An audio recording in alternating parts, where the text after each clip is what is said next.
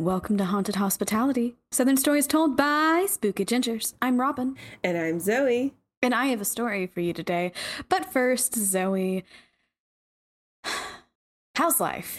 Well, if anyone, pause.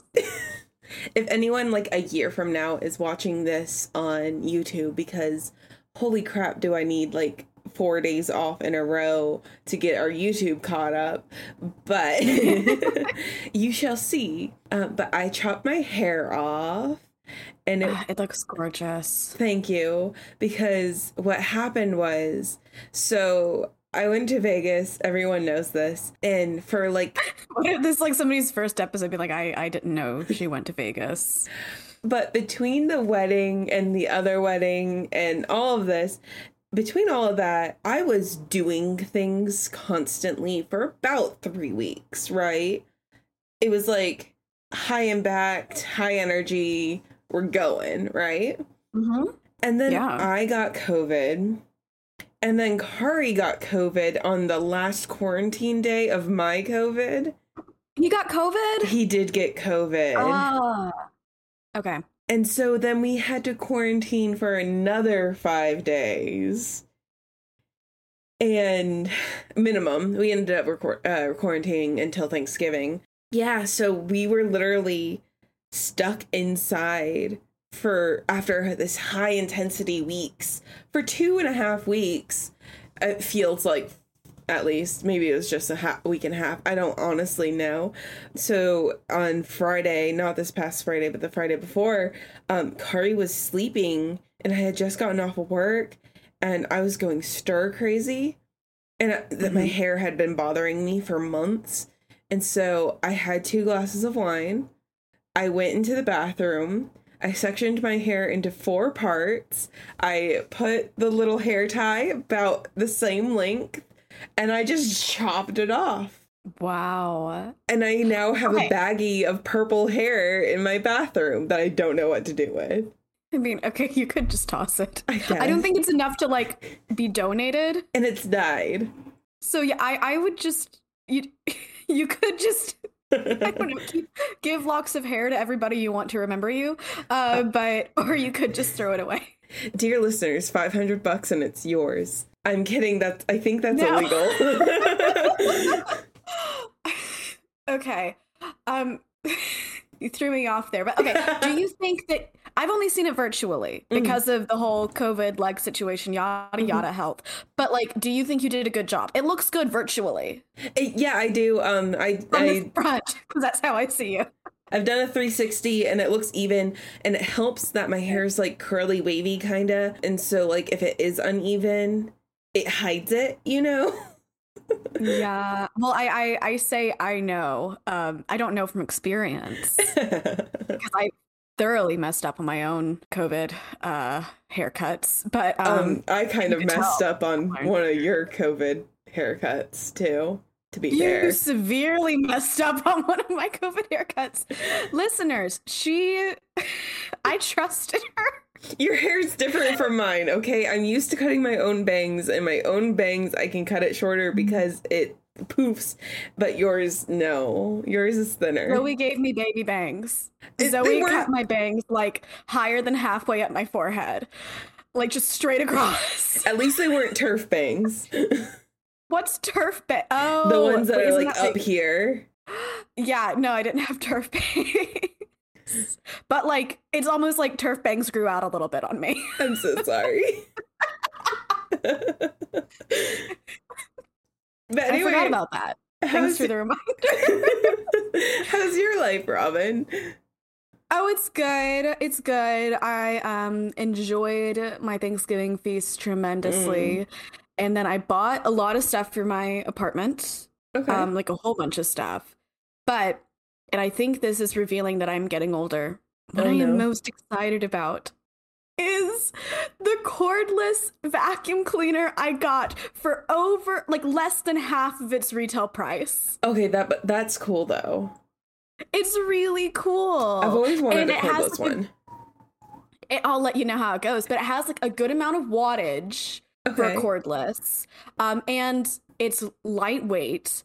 It can be turned into a handheld vacuum cleaner when it needs to be. And like, honestly, the reason I convinced myself to do this is like, one, obvious, like if there's a cord and there's a hassle, I'm not going to clean. Yeah. I'm not going to clean. I'm not going to do it. But the other thing is that it's literally a tripping hazard and I can't fall. So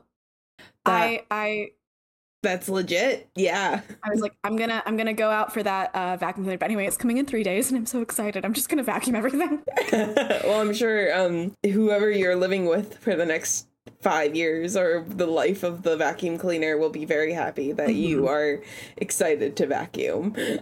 I might lose my gusto in about a month. Oh, but okay. Still, I mean, I can't speak for forever, but I'm just very excited about my cordless vacuum cleaner.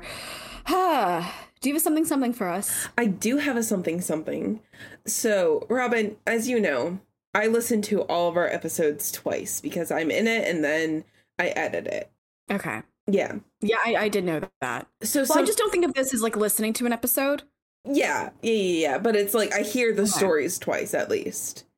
You do. Okay. Yes. So there was one, I can't remember which one, we were talking about, and we were like, we don't know the difference between first, second, and third degree murder. Yeah. Are you enlightening us? So I'm going to enlighten us. We're going to have a something spooky on the true crime side of something spooky, where I'm going to go over the legal definitions, at least in California, of... Why California? Because the first Southern podcast. The first link I found was like in California law. It was really weird because it defined it in California law, but then it showed its punishment in Florida law.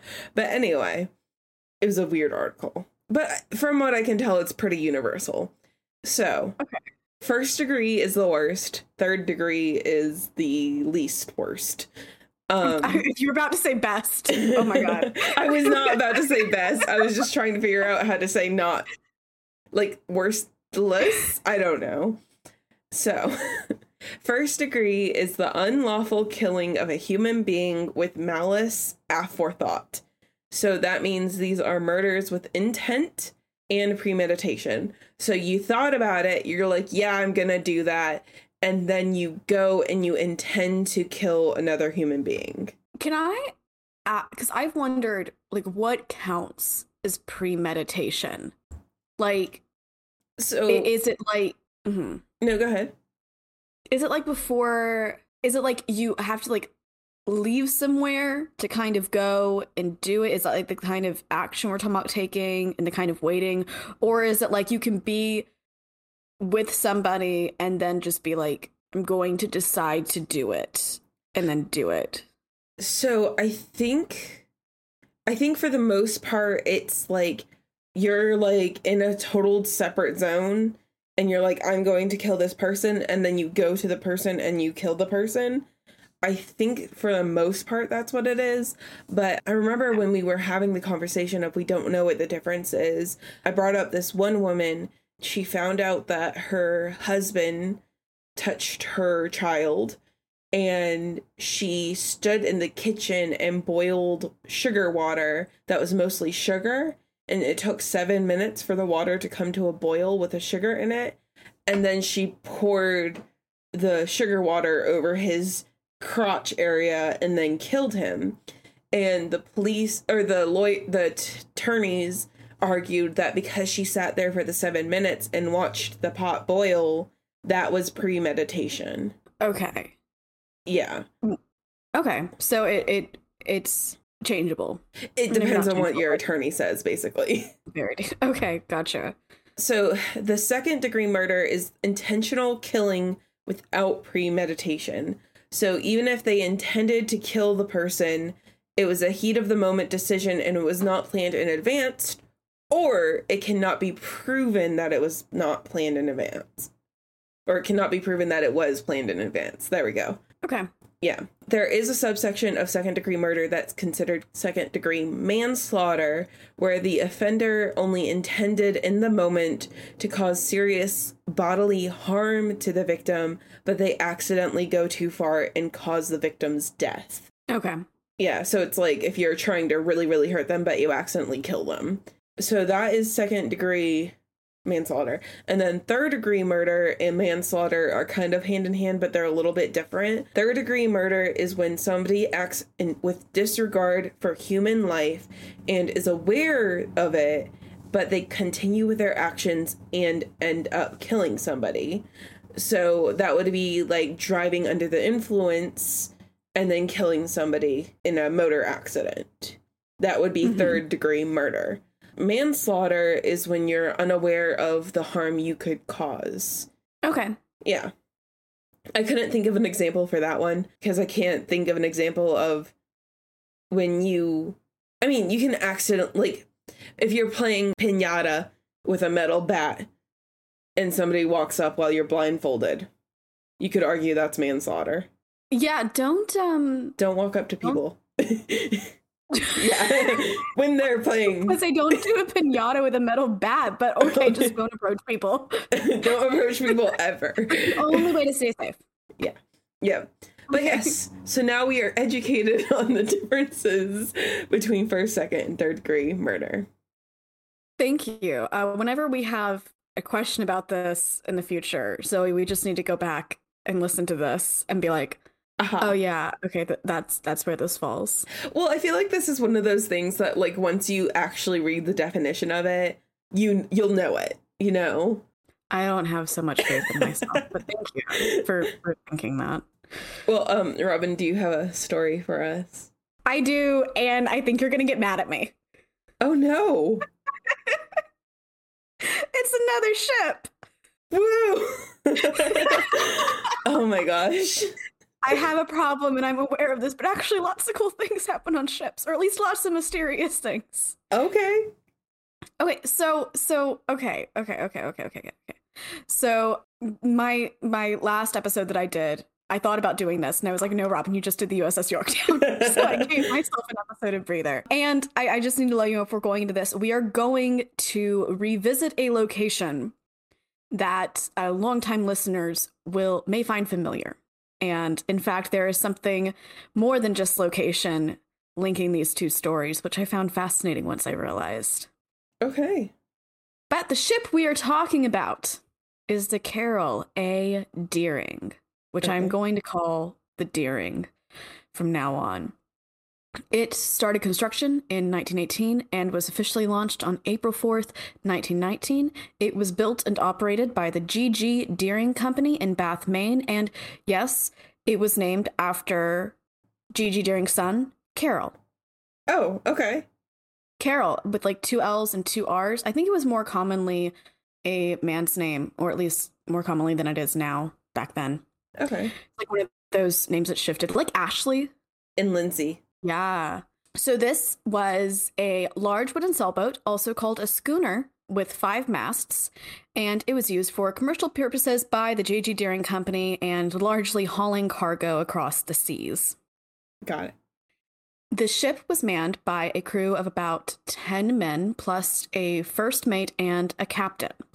And as of July 19th, 1920, not 2020, 1920, this is 100 years old, the Deering was leaving Puerto Rico, hip-hopping along to get some coal from a place called Newport News, Virginia. And yes, that is a real city, and I know that because I Googled it. Okay. To make sure. The captain at that time was William H. Merritt, and his first mate was actually his son, whose name was Sewell. Sewell.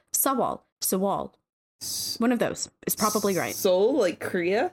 Sewall. Oh, okay. Sewell. Sewer? Sewell. Jewel, like Jewel, but Sewell. No, it's not spelled like Jewel. Oh. Okay, so they had popped along to Virginia, got their coal, and they were leaving again because that's, the ship's life. They're leaving, they're always going on August 26th. I don't know why I explained that. On August 26th, 1920. And they were going to go to Rio de Janeiro, except Captain Merrick came down with some very serious illness, and he wasn't able to complete the ship's journey as its captain. And so the Deering turned around, dropped the captain and the first mate, who was his son, off in Delaware, and then paused as they were getting a new first mate and captain back on. So the Deering Company selected Willis B. Wormell, Wormell. I'm going to say Wormell. I feel like these are all fictional character last names, honestly. They kind of are. They selected a guy named Charles B. McClellan to be the first mate. So Wormell and McClellan. Willis, I had to write Willis. His name was Wormell, sorry. Was about 66 years old, and he had captained ocean vessels before, so he was experienced. And great, everything seems ready to go. They leave on September 8th, 1920, and they make their way to Rio. But it seems like everything wasn't smooth sailing. Because once they got to Rio, the captain met up with an old friend of his named Goodwin. First names weren't mentioned, but he met up with a guy named Goodwin, who was also a ship's captain, who happened to also be in Rio at the time. And he complained a lot about his crew. And he was saying that the only person on board that he really trusted was the ship's engineer named Herbert Bates, and Goodwin knew Bates as well, so it was a mutual acquaintance situation. Stopping in Brazil, things don't seem super great. They start leaving again, and in early December, the ship is headed to Barbados on a supply run. So there they stop for a few days. McClellan, the first mate, goes out on the town and partakes probably a bit too much in the old drink. And he comes across other ship captains. I have never seen so many ship captains in my life. I'm assuming they just have places they find each other. I don't know. Yeah, to admit to you, I am drowning in these names. So I just, the names other than McClellan and Wormell, I'm just going to stop with the names unless they're like really important. Okay. So he talks to another ship's captain whose name I do know, but I'm not going to tell you. Okay. And he's like, bro. This just sucks. I'm so fed up with Captain Wormell because of a few reasons, one of which the captain's job, I'm assuming, is to navigate the ship. He's like, he decides where we go and how we get there. But Wormell was 66 years old, and according to McClellan, had failing eyesight. And so he wasn't able to do the navigation himself. And so McClellan was having to take that on because the captain wasn't able to complete his duties. And then other than that, I believe from what he's saying, that the first mate's responsibility is to also kind of be in charge of the crew. And so whenever he would try to discipline the crew, Wormell would involve himself. Oh. So he was getting kind of doubly fed up with Wormell, and he didn't think anyway, it seems like things were kind of heightening a little bit. Tensions were heightening because at another point during their stop in Barbados, the unnamed captain who McClellan was talking to, along with two other men, one of whom was also a captain. Okay. His name I don't know. Heard McClellan in a cafe saying, quote, "I'll get the captain before we get to Norfolk, I will." Ooh. Yeah. Later on, he was arrested for public intoxication. Okay, it was a little bit unclear. I think it was public intoxication, but the way I read it, it could technically possibly have been for the threat too, but I think it was public intoxication. But Wormell, the captain, bailed him out, and they made their way to Norfolk, Virginia. Or they were headed that way anyway. So, this is January 29th, 1921. The Deering is seen off the Outer Banks in North Carolina. So the Outer Banks are a string of barrier islands, more than several miles off the coast of North Carolina. And they were seen by something that's called a lightship, which is a lighthouse. But that is a ship. Okay. Yes, but it's not like you have the huge tower of a lighthouse. It's just a ship with the job of being a lighthouse. Okay. Thank you. So the lighthouse keeper, who I'm just going to tell you his name because I'm going to have to refer to him quite a bit, Captain Jacobson, was just doing the lighthouse keeper thing, lightship keeper thing, when the Deering came up slowly, 5 miles an hour, and he's a guy. There's a guy on a deck on the Deering with a megaphone on, and this guy is a ginger, Okay. And he is tall and he is slender. And he is speaking with an accent which makes sense because most of the crew was Scandinavian. Okay. But it seemed to Jacobson, the captain of the lightship, that this wasn't an officer of the ship at all. Like, this wouldn't be the first mate or the captain, which is kind of odd that this was a person communicating with him. Mm-hmm. But the guy shouted out that they had been in a storm on another region of the Outer Banks called Cape Fear, Mm-hmm. and they had lost their anchors in that storm. So they're kind of like, think like if a car's lost its brakes, except that this is a ship, so it's very heavy, but it's also very slow, going at 5 miles an hour. Right, yeah. It's a dangerous situation that they might be able to avoid, but eventually it's going to be like, well, we have to stop it somehow. Yeah, you have to, you can't just keep going. I mean, I guess you could, it's just like, yeah. curvy, I don't know. So, sorry for the joke. Okay, so. Did you say groovy? I said scurvy. Scurvy. I thought you said it's groovy, you know? No, that's not groovy. It's scurvy. Groovy is scurvy. No, scurvy is groovy, kids. I don't think it's groovy. Eat your oranges, everybody. I'm allergic and you know that. Oh my god, how do you not get scurvy? Because you need citrus and you can't have citrus. You can have other vegetables. It's just like oranges are the most direct. Oh, okay. Well, eat your veggies. So the guy who's shouting over the microphone is saying, like, please let the Deering Company know that their ship, are in this predicament. Yeah. I don't know what good that would do, but maybe they could, like, find a way, or at least let them know, anchors. Hey, we might be late a lot, or we might barge into your pier. I don't know which one. So Jacobson was like, all right, got it. But his radio wasn't working. So, like, he couldn't relay that information himself. But luckily enough, right after the Deering hip-hopped along there. Why hip-hopped? I don't know. Why not? So did another ship. And we don't know the name of this one because he couldn't make it out. And I saw one thing say that, like, there was a canvas that, like, covered the name of the ship. But I only saw that one place. And so I'm not sure if that it would be entirely suspicious, wouldn't it? Yeah. So, like, just know that that's a possibility, but not necessarily a fact about this. Okay. Right. I wasn't sure enough. But this fella, Jacobson, sees that ship and he's like, yo, hey over there. Hello. There's this other ship that was just ahead of you that is without anchors. My radio is not working. Can you please send this information to the Deering Company? And the ship was ghosting them. Like, and he just was like, hey you.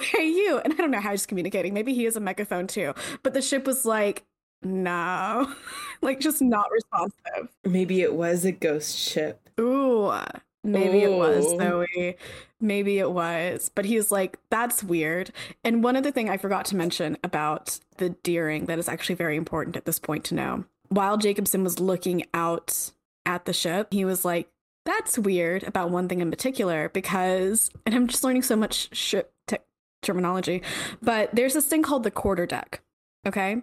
Okay. So the quarterdeck is this high up deck. That's a quarter of the size of the other ones. It's little, but like it's where the captain would stand. It's like I think it's at the front of the ship. Okay. Come at me if I'm wrong, please correct me. I think it's at the front of the ship, and the captain would be there to, like, navigate and to, like, order things and stuff. That's the captain's place. But, like, he thought it was weird because the crew was, like, walking all over the quarterdeck, and the crew's not usually allowed on the quarterdeck. Gotcha. And that was on the Deerling, not the ghost ship. It was on the Deering, not the ghost ship. Okay. This is also the deck, if I'm reading this correctly, where, like, Jack ran to. It, like, the kind of, probably not because it's like a big ship, but, like, in Titanic, you know, Jack goes to the front where he's like, I'm king of the world. That would not be where the captain goes. Okay, so I guess I read that wrong. Anyway, but, like, this is a much smaller ship. Yeah, but no, that's like the puke point of the ship. Like, Why would you call it the puke point? Because that's where you puke off of. That's the front. Why would you puke on the front? I'm not saying that's an official term. I'm saying, yeah, no. That's like, I think you need to pick a different place to puke off a ship, Zoe. I would honestly imagine that the captain's little area would either be in the center of the ship or the back of the ship, and the only reason I think that is because I've seen Pirates of the Caribbean a few times. But he needs to know where he's going. Yeah. He's like, go that way. But it's really high up, so he can see. I don't know. I thought it wasn't that high. Anyway, there's a part of the ship that these people weren't supposed to be on, generally, and he was like, they're all over this thing. Yes. I just like need ants. you to know that information. Like ants, except they're 10 grown men. But just, I need you to know this information, Zoe, okay? I know it. Thank you. All right. Fast forward to January 30th, 5:45 p.m. Okay, Zoe? Mm-hmm. We're still on the Outer Banks. Okay. And there's another ship whose name I don't know. There's another ship who spots the Deering. And they make note of it in their minds or something, the people on the ship, because the Deering is going straight toward this place called the Diamond Shoals. Okay. So a little bit of geographical information. Yay! Yay! Your favorite, Zoe. So the Outer Banks are actually pretty dangerous overall for ships.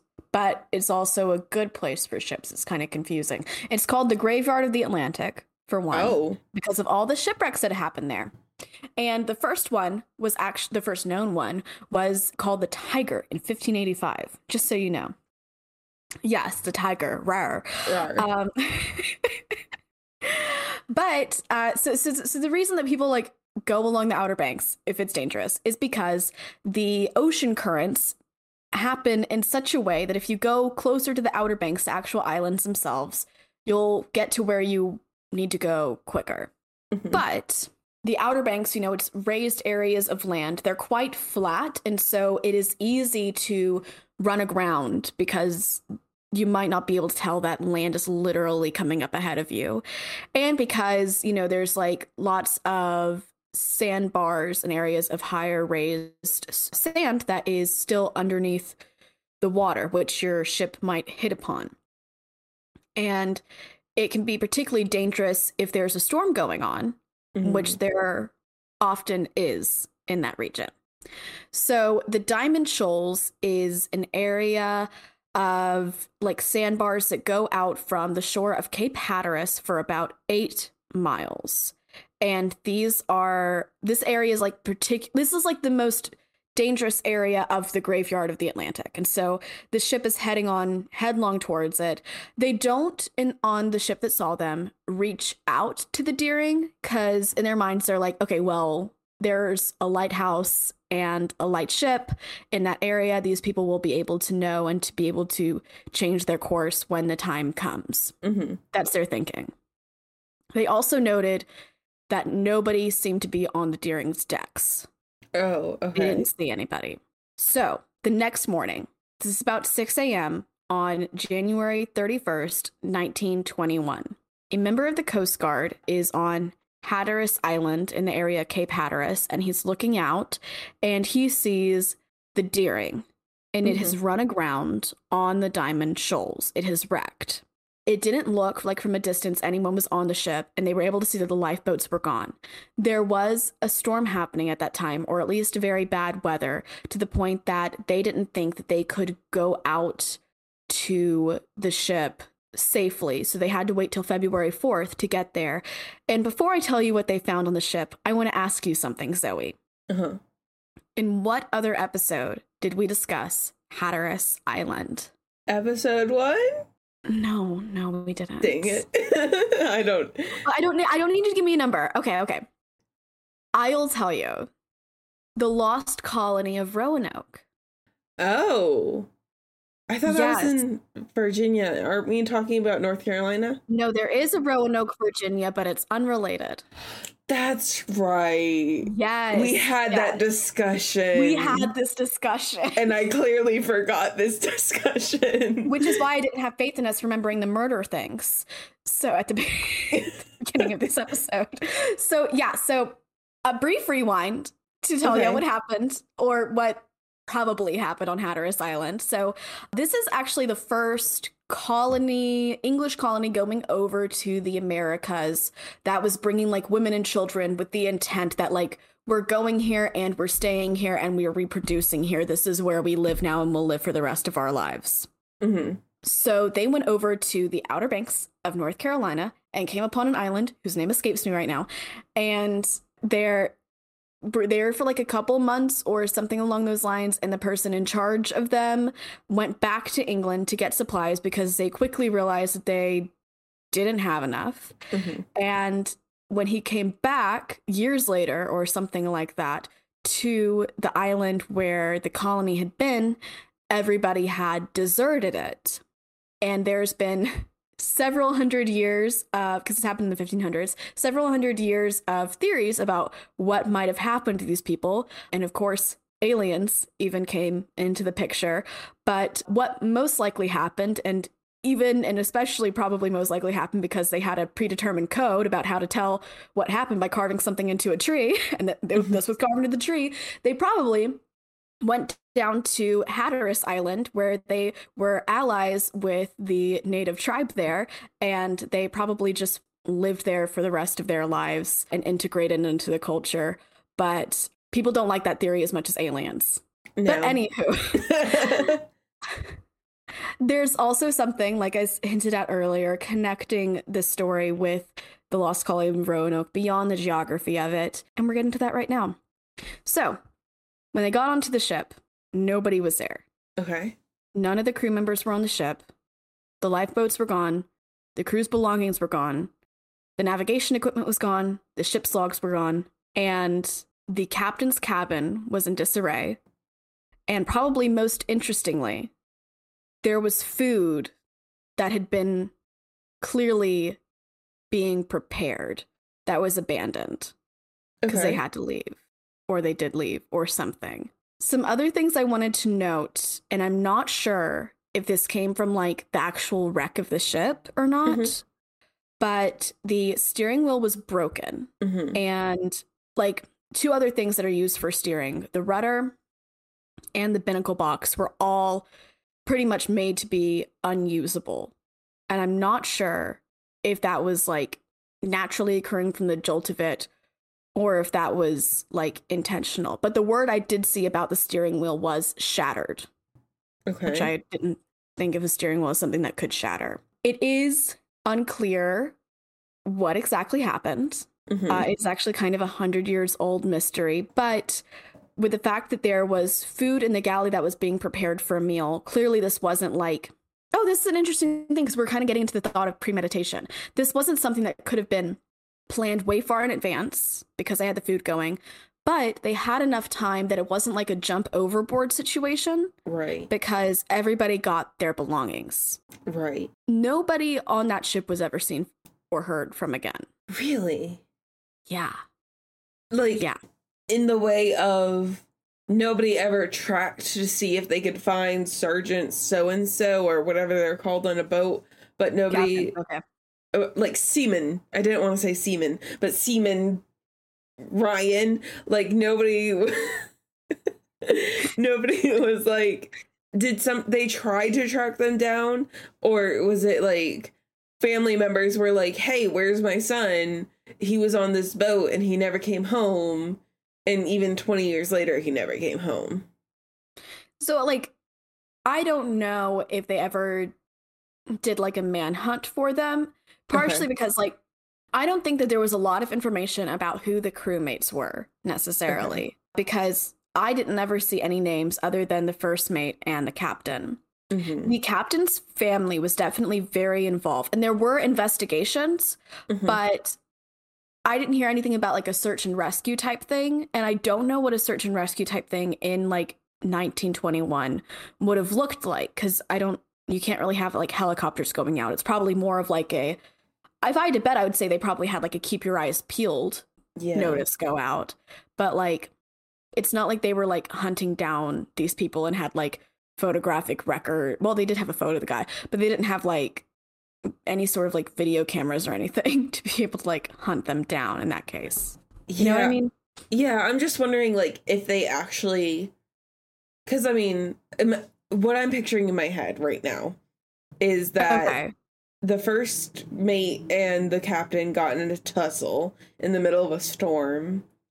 And because they were tussling, they weren't minding the ship. They ended up losing anchors, catastrophe, whatever, how you pronounce that word. Catastrophe ensues. And maybe one of them throws the other off board or something, you know, like, or maybe they go down together. And so now the crew have to figure out what to do because now they don't have any anchors and they're not in charge of things. So they have to figure out what to do. And so they stop preparing dinner and they signal for help and the guy can't help them, doesn't tell anyone. And they're like, well, the Diamond Shores are coming up. We'll just crash into the Diamond Shores and then shoals, excuse me. And we'll get into the lifeboats. Everybody pack your stuff, get into the boats, and then we'll leave. So they crash, they get in the lifeboats with their stuff and they leave, they go into shore. And then they just go home and everybody is investigating the boat and they're going to be like, oh my gosh, there's nobody here. Where'd they go? But in reality, they just went home. So I wonder if anybody ever went to like the family members of the crewmen and were like, hey, did your son ever just turn up? Yeah. I don't know. Well, like, okay, one other thing. This was big, major national news, like international. Okay. Like, Italy got involved. Italy. So they probably would have been like, yo, news people, this is what happened if they were alive and just chilling, eating their mom's cooking. Yeah, like a simple I'm fine would have sufficed. Okay. Yeah, this wasn't like an obscure thing. This was a big deal. But like, I don't know if we'll get into the theories in a second. Okay. Sorry. But first off, the ship itself was blown up via dynamite on March 4th. Okay. Because they didn't think like it was safe to remain there. Yeah, because they thought like other ships would like bump into that ship, I guess, or something like that. There's a new chapter in this a little bit I want to tell you about that started April 11th, 1921, so later that same year, when a fisherman named Christopher Columbus Gray came forward with a message. Yeah, okay, the name. Came forward with a message in a bottle that he found off of Buxton Beach, which is south of where the ship had come ashore. And it said, Deering captured by oil-burning boat, something like chaser, taking off everything, handcuffing crew hiding all over ship, no chance to make escape. Finder, please notify headquarters, Deering. Oh. And people were like, what? So the note made its way somehow to Almeida, who was Captain Wormel's widow. Or presumed widow. But she saw the letter and she said that the handwriting looked like that of Herbert Bates, who was the engineer on the ship and the one man who Captain Wormel said he trusted. Oh. And the bottle that the note was found in was originally from Brazil, which is where the crew had docked just months before. Oh. However, he did confess to this being a hoax. Who confessed? So take back all the O's. The guy, Christopher Columbus Gray. Oh, the guy who found it? Yes. He said that he wanted a job on the light station at Cape Hatteras. And like this was how he was going to do it. Okay. So, but that's a little bit cruel to get like false hope to the widow. Yeah, it is. Yeah. So, I don't think he got the job. No. I'm going to, before we get into like the real theories, I'm going to briefly talk about the elephant in the room, which is the Bermuda Triangle. Oh, yeah. I wasn't even thinking about that. So, okay. the Outer Banks are not in the Bermuda Triangle. No. They're hundreds of miles away from the Bermuda Triangle. However, the ship did go through the Bermuda Triangle. So some people were like, did it keep something? Like, did it go through and some of the curse or whatever get to it? Did that have to do with it? Did it have delayed reaction? And my vote is no. So the Bermuda Triangle is a triangle in the ocean, and it roughly connects Bermuda, Florida, and Puerto Rico. And things go missing there. However, including Amelia Earhart. Possibly. Or is it definite? I can't remember. I don't remember where the island she was found. She wasn't found. Her bones were found. She was eaten by crabs. There were bones that might have been her, right? That were very likely her. I need to look into that more myself before I agree necessarily. Did they find a plane? I don't know. That would help. All I know is coconut crabs ate her. Okay. And she was really short. She was short. So things go missing things go missing in the Bermuda Triangle, possibly Amelia Earhart, but it is not necessarily statistically higher missing things going missing. That's a good way to phrase it, Robin. Than other places that people travel through often. It's just because it's in the Bermuda Triangle. People go, ooh.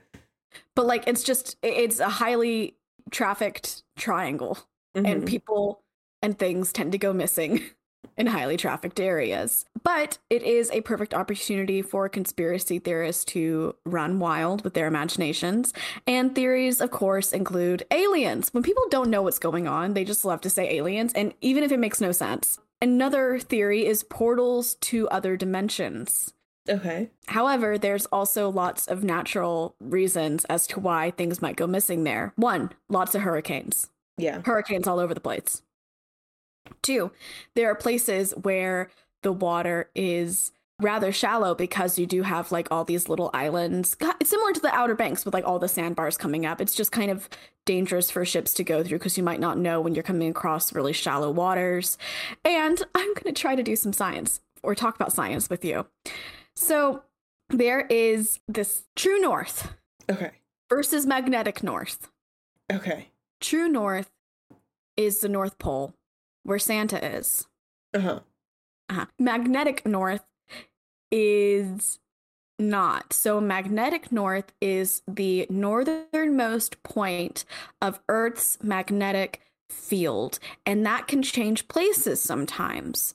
And it's, for example, can be like hundreds of miles away from the North Pole, but it's probably still, at least for right now, going to be somewhat close to the North Pole, aka true north, and not just randomly show up in Australia one day, okay? Right, yeah. So compasses use magnets.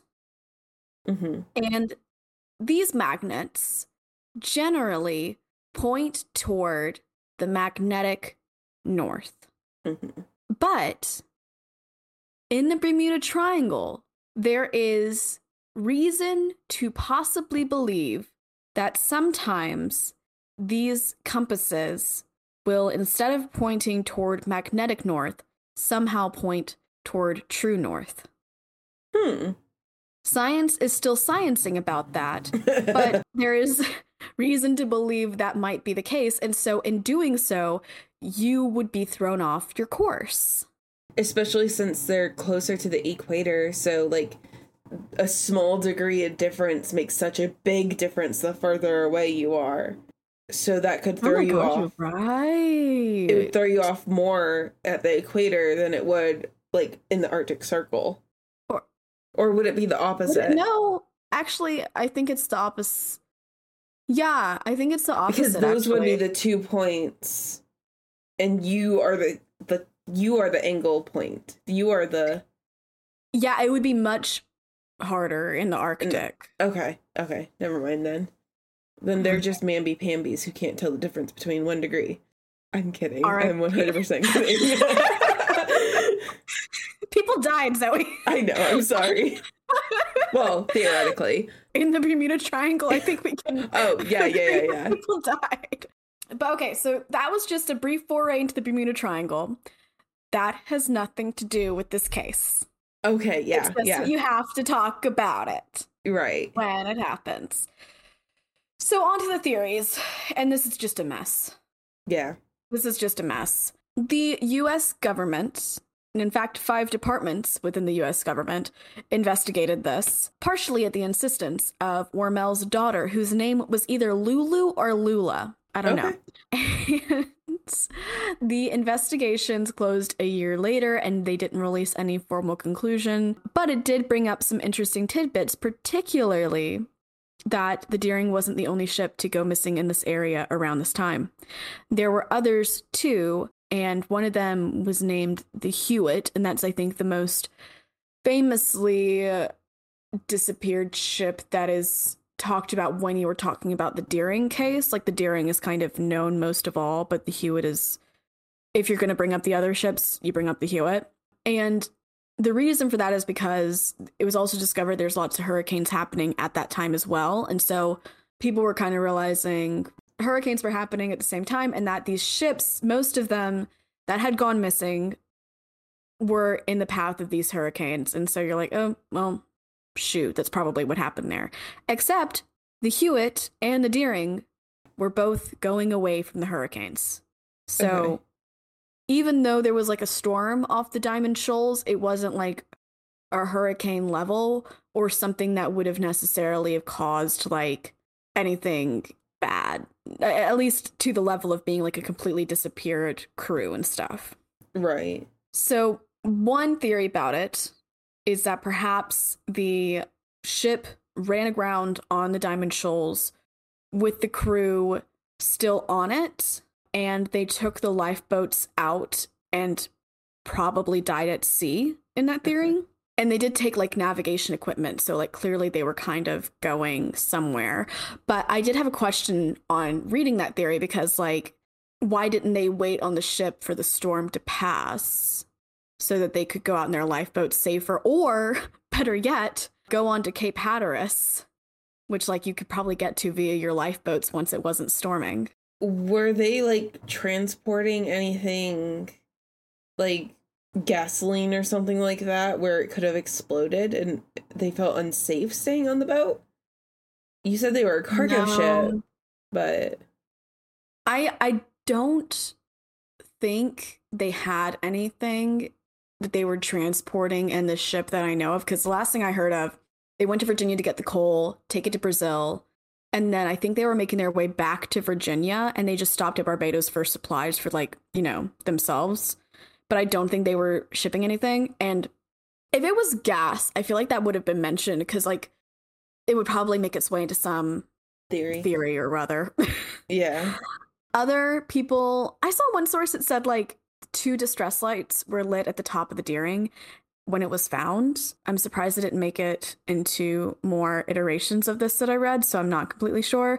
But the theory that accompanies that is that perhaps they got rescued by the Hewitt, and then their mystery turns into the Hewitt's disappearance mystery. That would be terrible. But you know what? People who voyage on the sea, I won't say the full word again, they are very superstitious people. And so maybe there was something unlucky with the crew that they brought onto the Hewitt and caused that to crash as well. Oh, so you're saying, like, maybe they just had no option. They had a curse. They were going to, which they picked up in the Bermuda Triangle, of course. Yep, clearly. There we go. Okay, this is solved. Yep. All right, bye.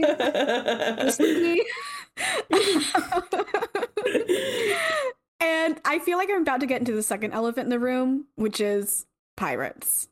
Okay, that was the elephant I was kind of glancing at a little. Okay. Yeah. Definitely a contender. This is not like, I'm not going to be like, no, there's no pirates. Because, I mean, by all accounts, they could have been being stalked by that one ship. Yeah, and like you said, the one with the canvas covering the name that didn't respond. It might have had a canvas cover. I'm going to go with it because it makes it creepier. It does make it creepier. But yeah, they definitely did not respond. Yeah. Yeah, no. And with other ships that went missing and or got hurt during that time, maybe they also got attacked by those pirates. Can you... Oh, so you're saying like the ghost ship, as we're calling it, perhaps attacked the other ships.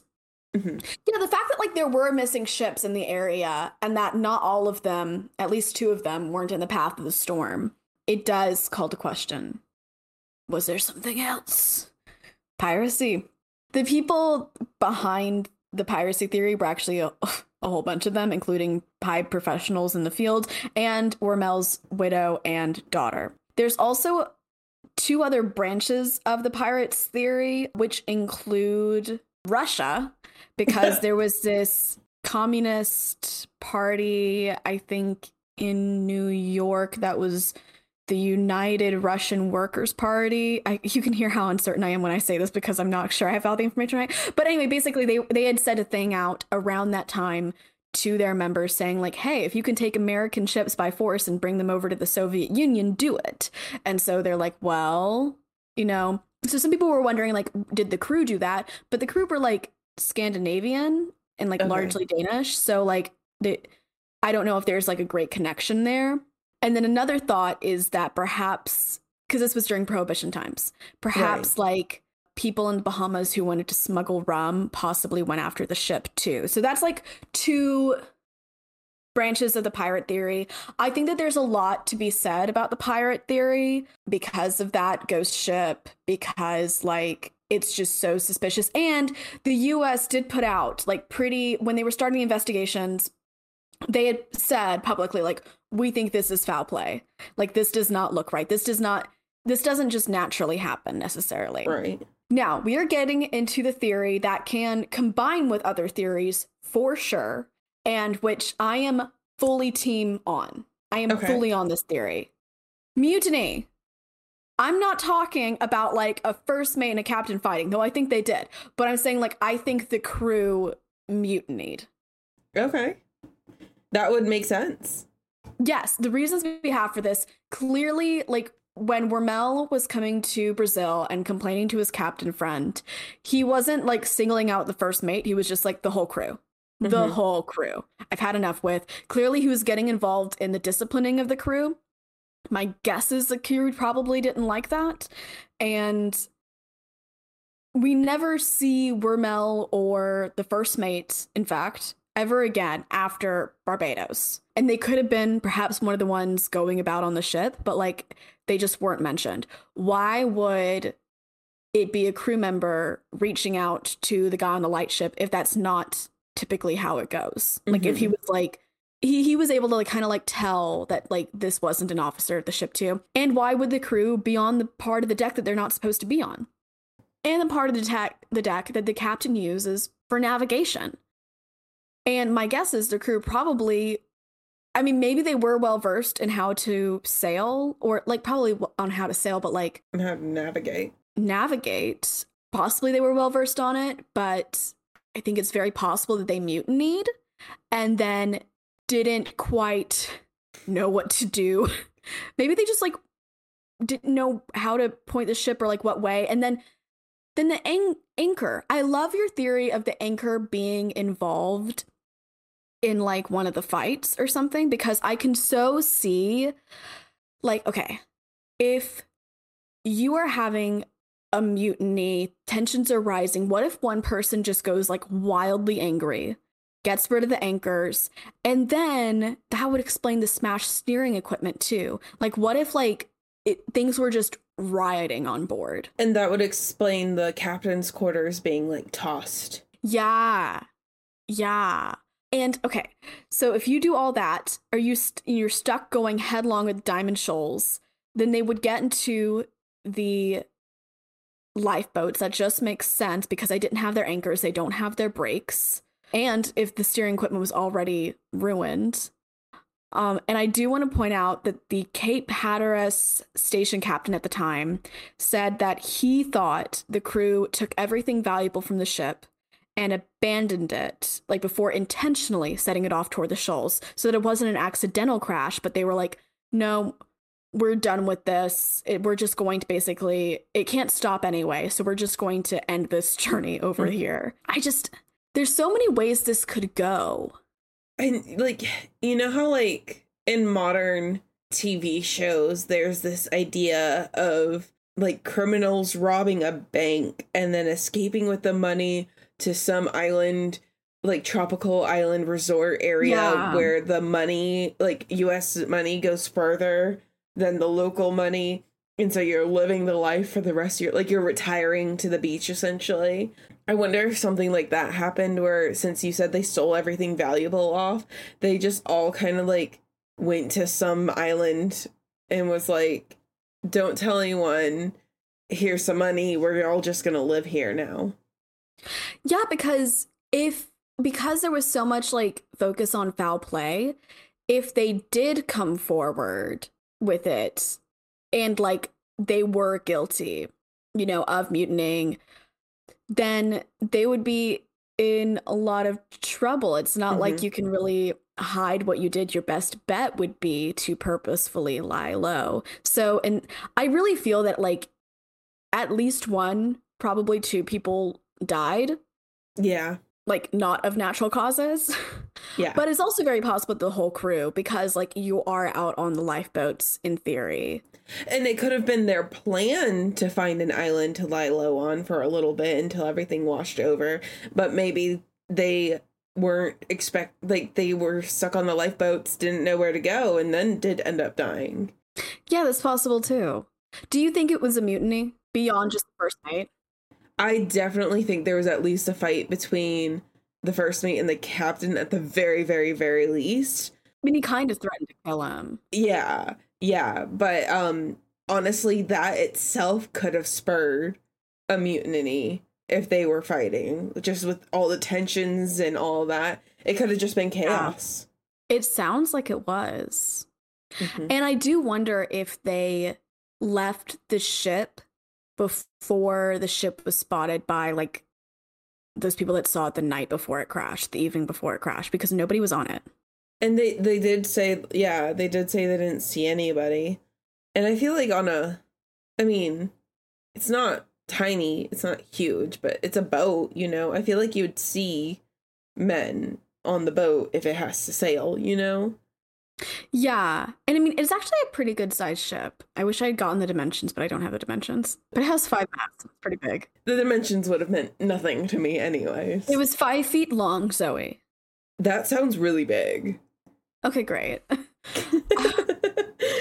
yeah, that's the story of the Carol A. Deering and the Graveyard of the Atlantic. Well, thank you very much, Robin. That was a fun episode. I mean, sad that people potentially died, but... No, yeah, for sure. But it is like 100-year-old mystery. Yeah. Like almost to the T. 101-year-old mystery. 101.5-year-old mystery. It's 2022. Yeah, so it crashed in that happened 21. That's right. Okay. Okay. But yeah, thank you for listening. Yes, thank you, Robin. So if you enjoyed today's episode, please rate, subscribe, review, tell a friendo, subscribe to our Patreon, patreon.com/haunted hospitality. For $3 a month, you get a new episode with us. Yes, and it comes out on the 13th because we're spooky. You can also check out Robin's sources on hauntedhospitality.wordpress.com, or if you have your own spooky story, whether that be true crime or supernatural happening anywhere in the world, you can write to us at hauntedhospitality@gmail.com, or you can slide into our DMs. Yes, we are on Facebook, Instagram, and TikTok at Haunted Hospitality. We are also on Twitter at Haunted House. We hope to see you there. Stay spooky.